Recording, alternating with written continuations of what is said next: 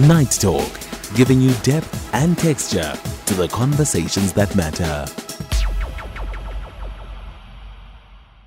There's been an advent of new political parties, and that really, for me, is a sign of a healthy democracy, right? But who are these people hoping would vote for them? And it seems like a lot of our new political parties are contesting for the mind share of the 14 million unregistered voters that live in this country. The question is, do they have a value proposition enough that will get somebody who's never bothered to vote or even to register to vote to actually get up this time around? I think it's a high threshold that they need to hit. And are the new prospects attractive enough to those South Africans? That's effectively the question I'm asking this evening. Joining me for this conversation is Dr. Sithembile Mbete, who's a political analyst, as well as Kgotsifetse Shikane, author of Breaking a Rainbow, Building a Nation. Good evening, Dr. Mbete. I want to start with you this evening as we open up this conversation. 14, you work with young minds all the time. You get to the heart of understanding why people vote the way they do, why they act the way they do, why they exercise and make use of democratic institutions the way they do. Perhaps you'll have an answer as close as possible to the truth of it, however speculative it may be. But why do we have 14 million people who just never bothered? Hi, Oliver. Thanks so much for having me on the show. Look, I think what's really interesting in South Africa is that South Africans are highly politicized, right? And we talk about politics a lot and we engage in politics. But what we've seen over the years is people being very distrustful of the formal political institutions like elections and like voting, and choosing to engage informally in politics. So South Africa has a protest every day. We have protests in this country at least 360 times in a year. We have at least 360 protests, in a year in South Africa, and we've had this over the last over 15 years. And so the level of protest is an indication of political engagement and activism. However, people don't trust the formal political institutions to get anything done for them. They don't trust that their voices will be heard through formal institutions, or that there'll be a response from government through the formal institutions. And so I think that what we've been missing, and what many of the established parties are missing, is how to encourage and make people enthusiastic about engaging in politics through formal means, starting most importantly with the vote. And so the 14 million unregistered people, many of them are like, well, what's the point of going out to vote? What's the point of engaging through the election, because I don't trust that it's going to really make that much of a difference. What does that look like? Is it like a Donald Trumpian anti-establishment messaging campaign that says, look, I am not the establishment, but vote for me, and then you become the establishment? How do you make them see electoral politics as not just exclusively formal institutionalized politics? Well, I think that what you need to do is you need to make the case that engaging through electoral politics can be effective. And I think that you need to make a case that says that, the formal political institutions aren't just a waste of time, that they can be used for good, that they can be used to bring about meaningful change. And I think if you look at our track record, for example, in our parliament, where many of the of big investigations that have happened in Parliament have actually been triggered by small parties. If you think of the arms deal investigation, was triggered by Patricia de Lille when she was a PAC MP, which was a small party in Parliament. Then even the Phala Phala investigation that took place last year was triggered by the ATM, right, which is a tiny party in Parliament.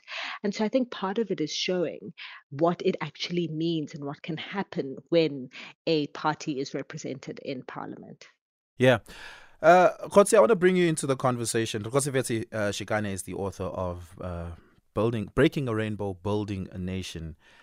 In your book, you speak about the saviors of youthful politics, right? And of course, this is in relation to the Fees Must Fall advent of politics. But that notwithstanding, you still have all these young people on the outside of political participation, at least in the formal sense, all while you have new entrants into political representation, such as youthful leaders. If you look at parties like the EFF, parties like now Rise Mzansi, even ATM, it's young people who are the face of those parties, yet seemingly don't necessarily attract youthful confidence to the extent that they can activate, 5 million at minimum first time voters to be able to vote for them. Do young people not trust other young people? Well, thanks for having me, Oliver. I really appreciate it. I think the difficulty that newer parties in particular, or parties being led by young people who are trying to get young people to vote for them, is that they hit two particular problems. One is voter loyalty in the country, and the other one is voter fluidity, right? So voter loyalty is your ability to change someone who traditionally votes for one party to the next party, right? And the problem, or maybe not a problem, but the situation that happens in our country, even with young voters, so young people who do engage in voting practices, is that they're willing to vote for the same party they voted for before, right? So you have that general challenge of the young people who are voting are likely to keep voting for the same party. So they most likely aren't going to get those individuals. What they're really looking for is of the young people who are actually voting, who are fluid, who are willing to shift parties. And that number isn't as large as you would think it is. South African voters, even young ones who are voting, are quite forgiving of parties, right? That they are willing to vote for a party even if they don't meet their needs. Now, gaining those voters will be quite challenging, which is why there's this new renewed interest in individuals who haven't voted in the past before, therefore they hadn't registered or they recently registered to vote. How do you engage them? And that becomes a difficult activity. But the benefit of it is that if you do hold them, and if that voting pattern holds, you get to keep them for the next 2-3 election cycles, unless you're the EFF. They're the one big exception to this rule, right? And I think new parties are now witnessing this opportunity. I mean, 14 young million voters is a huge amount of individuals, but they're not homogenous. They're not the same.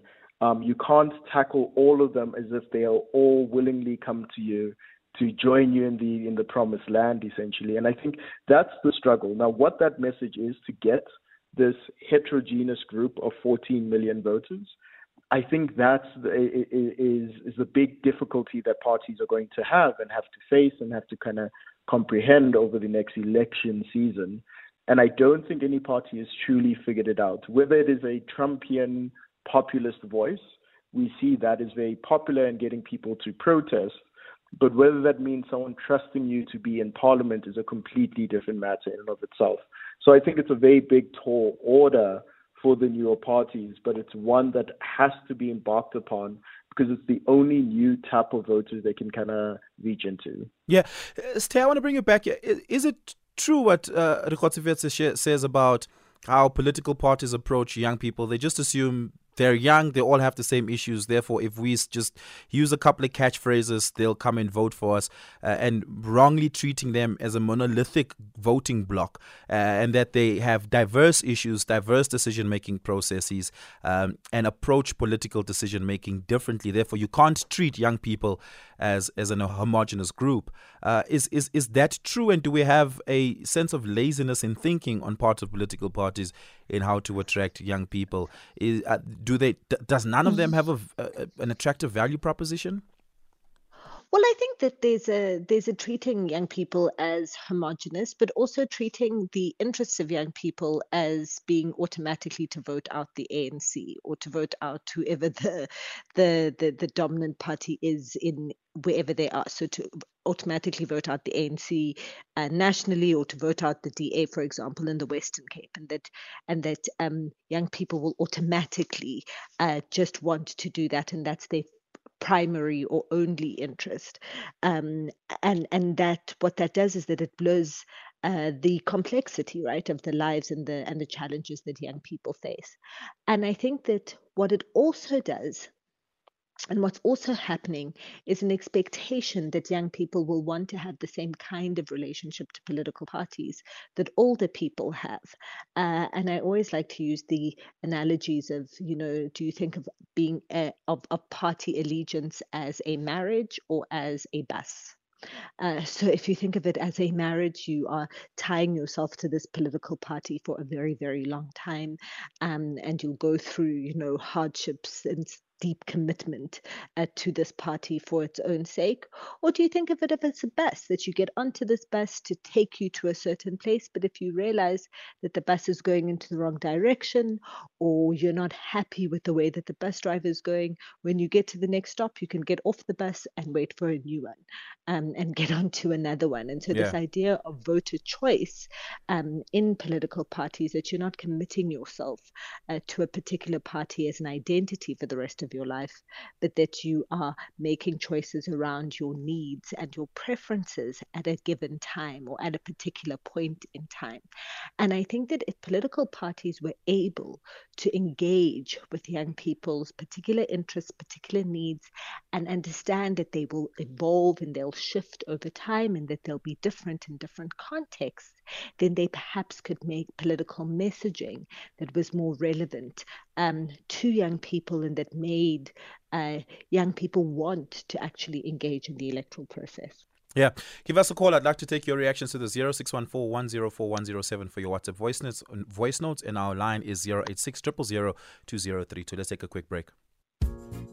SABC2 brings you scintillating music specials every Sunday.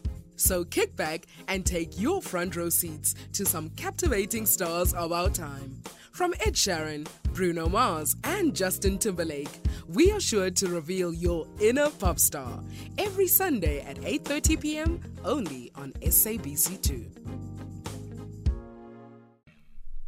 It is 4 minutes to the top of the hour. I'm in conversation with Dr. Thembile Mbete as well as Rekhotsofetse Shikane.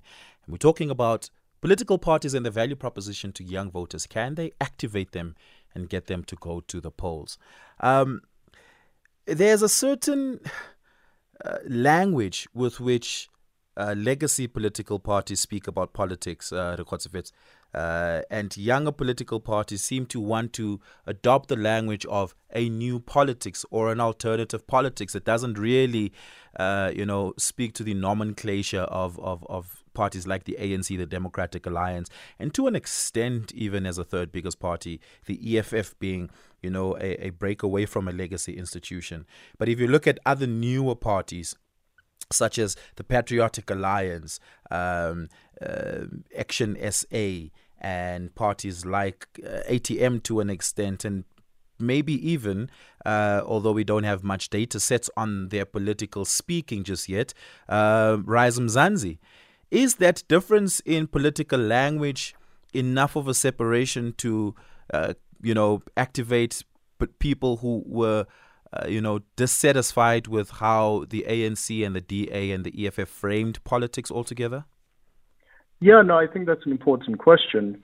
I think the shift in language in particular is a sign of a growing disinterest in traditional approaches of thinking about politics in this country.